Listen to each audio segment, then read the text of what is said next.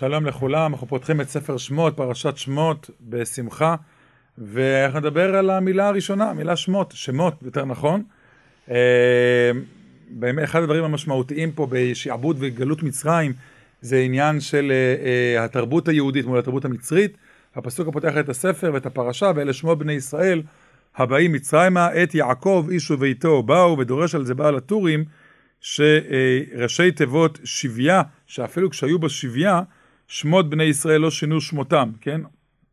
ידוע שאפילו שהיו בשבי, אז עם ישראל לא שינה את שמו, לבושו וכו', ומנהגיו, אנחנו נדבר על שינוי שמות, וגם היום באמת יש לנו הרבה אנשים שיש להם שם נוסף, או שם עיקרי, שהוא שם לא יהודי, שמות שונים. האמת דבר הזה לא יתחדש היום, הוא לא בעת האחרונה, כבר בימי הקדמונים היו כל מיני שמות שונים, רבי וידל, אחרים, שלא משמות יהודיים, ומה היחס לדבר הזה של שם לא יהודי.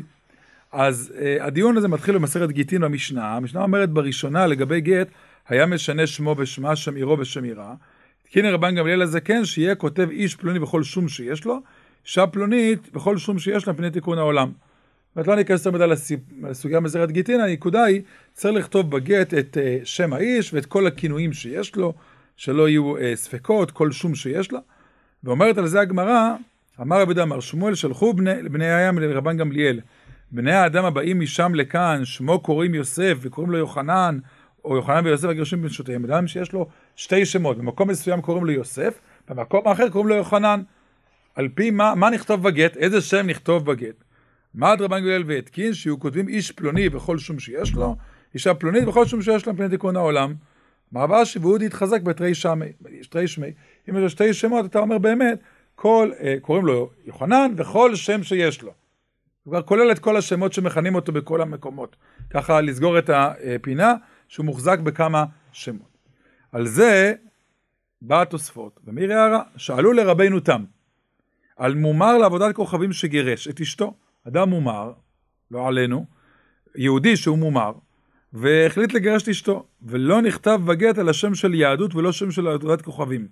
הרי הוא קיבל שם חדש כאשר הוא המיר את דתו, שם גוי, וכתבו בגט את השם היהודי שלו. למרות שהיום כבר בתור מומר, כולם קוראים לו בשם המומר שלו, בשם הגוי, ולא קוראים לו, עדיין כתבו את השם היהודי. אומר רבינו תם מצוין, והשיב רבינו תם חלילה להזכיר שם גוי בתורת משה וישראל. מצוין.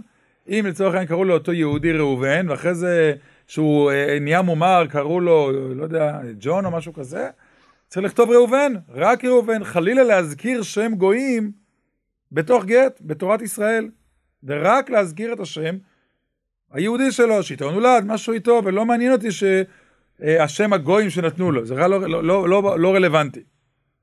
ובאמת, בכיוון של הרבנו תם הזה, המהר"ם שיק, זה גם עניינים היסטוריים משולבים כאן, אומר, על גבי, באופן כללי, על גבי שינוי שמות לשמות גויים, ואומר, הרי אמרו במדרש, בזכות זה לא שינו את שמם, זכינו לצאת ממצרים, הרי זה הזכות של עם ישראל שבזכות זה יצאנו ממצרים, שלא שינו את שמם, והם ישיבים שלזה די במה שיש לקרוא להם שם יהודי, וזה הבל וטיפשות. מה זאת אומרת? וכי השם היהודי הוא נועד בשבילכם רק בשביל מעלים אותו לתורה, קוראים לו ראובן, וכל הזמן קוראים לו בשם גוי, מה פתאום? דברי הבל וטיפשות, ודאי יש בזה איסור דאורייתא. הרמב"ם שאומר שלקרוא לי אדם מסוים בשם גוי, אפילו קורא לזה איסור דאורייתא, זה כמובן חומרה גדולה, איזה איסור דאורייתא? ואבדיל אתכם מן העמים להיות לי. ההיבדלות מן הגויים, הדבר הראשון ההיבדלות היא בשם, איך קוראים לך? מי אתה? מה אתה? מה מרמז השם שלך? לאיזה קשר אתה? אומר, זה משהו חומרה גדולה, אולי יותר אפילו מרבנו תם, משהו איסור דאורייתא של היבדלות מהגויים, איסור להידמות לגויים, כן? אסור להידמות להם בשום דבר, במלבושם, בהילוכם, ואסור לקרות בשמם, השם זה הכי גרוע. כן? ויהי שם לגוי גדול, ישראל היו מצוינים שם, עם ישראל למצרים היה גוי גדול, מובדל ונפרד מהמצרים, קודם כל בשמם. ואז הוא מביא המהר"ם שיק גם את דברי התוספות, שחס ושלום להזכיר שם נוכרי בגט, ואפילו בגט שלא צריכים להיות נזהר לכתוב בכל השמות, ומטעם זה פועלים אין כותבים בשום גט כינוי של גויות שיש ליהודי, כן? לכן אנחנו באמת לא כותבים שום כינוי של גוי, גם בתוך הגט, כמו שרבינו תם הזהיר אותנו. הוא מציין שכתב חתם סופר, כיוון שקרא עצמו בשם, הוא צריך להזכיר אותו בגט.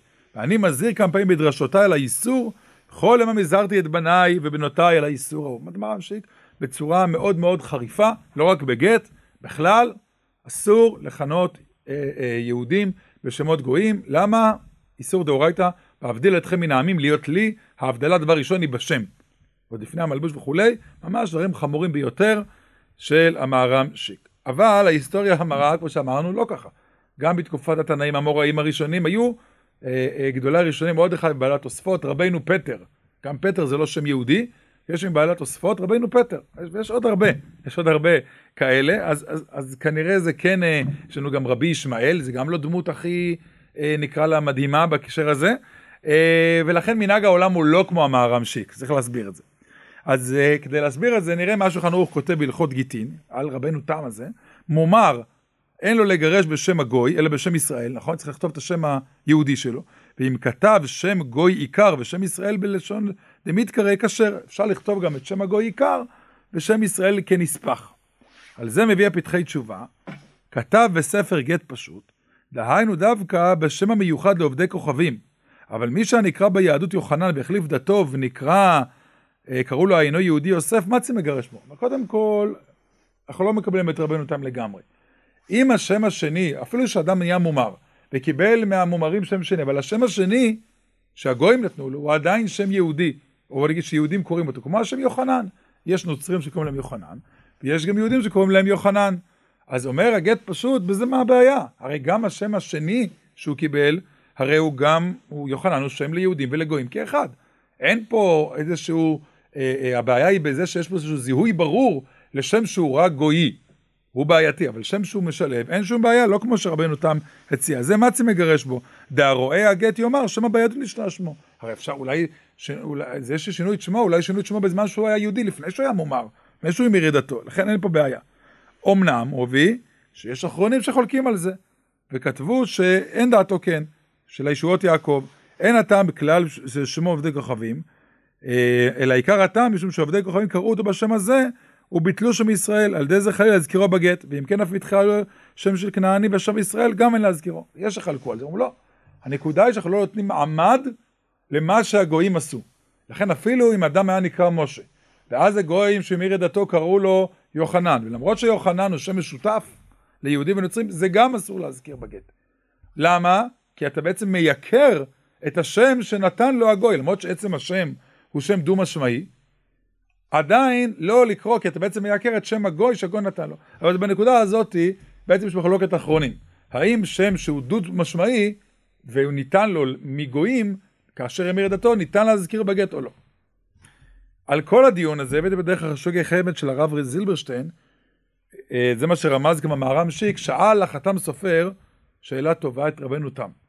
פשוט חתם סופר, יקשל רבנו תם, וכי גט קדושה יש בו. מה הבעיה? וכיוון ששמו כך, ועל ידי השם יהיה מוכח מתוכו, מי המגרש? מה לי מומר, או שם יהדות? אני לא מבין בכלל את רבנו תם. מה הבעיה להזכיר בגט את השם הגוי? נו, הרי גט זה לא עניין של קדושה. זה עניין פורמלי, שטר, לגרש את האישה. וצריך לדעת מי הגבר המגרש ומי האישה המתגרשת. זה לא עניין של קדושה, להזכיר שם של גוי. מה הבעיה? זה עניין של זהות. מי זה הבן אדם שנזהה אותו למחרת שהוא יגרש את האישה? מה הבעיה בכלל? מה הוא רוצה רבנו תם? לכן, אומר, הסיבה להחמיר, לא להזכיר שם מומר בגט, היא לא בגלל שזה שמות של נוכרים, סיבה אחרת לחלוטין. זה חתם סופר מבריק, ואומר ותרץ, כיוון דרוב מומרים אינם מגרשים לרצונו ממש, אלא בעל כורחם שאומרים רוצעני, והסביר הרמב"ם שאנו תולים שמחמת איסורים והכרח נכפף יצרו לדת יהודית, ועל סמך זה מסדרים גט. אם כן, גבי מומר צריך לומר, על כל ברגע הגירושים הוא חוזר לתלמותו לפי שעה, והוא לא חפץ באותו שהוא משתכר בו. רעיון מופלא. הרי ישראל מומר לא רוצה לקיים מצוות, אז איך הוא נותן גט? הרי גט צריך לתת ברצון.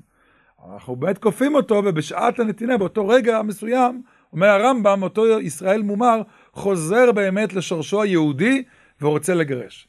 לכן, אומר, בגט לא לכתוב שם של מומר. מדוע? כי אם אני כותב את השם של מומר, בעצם זה מראה, או יש פה חשד גדול, שאולי הוא לא רוצה באמת לתת את הגט כדת משה וישראל. לכן צריך להזכיר לו מי הוא באמת, מי הוא השם האמיתי שלו, שם ראובן, שם משה. הרי אם אתה מזכיר לו שהוא איזה שם גוי, אז בעצם הוא מגרש אולי בתורת גוי, ואז זה גט לא חל. לכן זה דין, זה הברקה יפהפייה של החתן סופר, לכן זה דין ספציפי בגט, שהגט צריך לתת מרצון הבעל, שצריך להזכיר את השם היהודי שלו. ובאמת, כתבו האחרונים נפקא מינה, שאין בעיה בגט להזכיר את השם, אם האישה היא מומרת לעבודה זרה, ולא האיש, אין בעיה להזכיר את השם שלה בגט, המומר. כי מה שהיא לא המגרשת, היא מקבלת את הגט לפחות מדאורייתא, בעל כורחה, היא לא צריך את דעת האישה בגירושין, לפחות מדאורייתא. אז לכן אין בעיה שהאישה תרשום את השם שהיא קיבלה מגויים. ככה העיר לפי החתם סופר, ובאמת הרבה אחרונים, גם החתם שוקי חמד כתב, על כל פנים נראה לדינה, שיש לכתוב שם הלועזי בגט, ואין זה עניין לרבנו תם, וכו' וכו', שאפשר גם לסמוך על סברת החתם סופר, וגם אם בטח עם השם הזה, שהוא קיבל, הוא לא שם של עבודה זרה, אלא סתם שם של ג'ון או משהו כזה, ודאי שאין בעיה לכתוב גם את השם של הגוי. נקודה אחרונה מעניינת מאוד, כתב פה איגרות משה, וזה באמת הברקה קלאסית לאיגרות משה, שלא דיבר על גט, שנשאל אם לשנות שם לעז לשם בלשון הקודש, שקורא לביתו על שם אמו, אדם קורא לשם אמו, הרבה קראו גם באשכנז, רייזל וכו', כל מיני שמות שבעצם מלועזית, כמו רייזל זה רוזה וכו', האם להפוך, אחרי שהוא קורא לה רייזל, להפוך לשם עברי.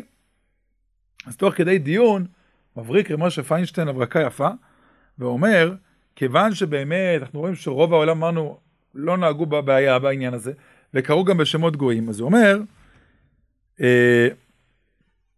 ומטעם זה שייך לגאולה, משום שבשביל אמונת הגאולה הקפידו על זה, אבל אחר מתן תורה, אין לנו חיוב מדינה ולא מזהירות ומוסר למה שהצטווינו בתרי"ג המצוות לדורות.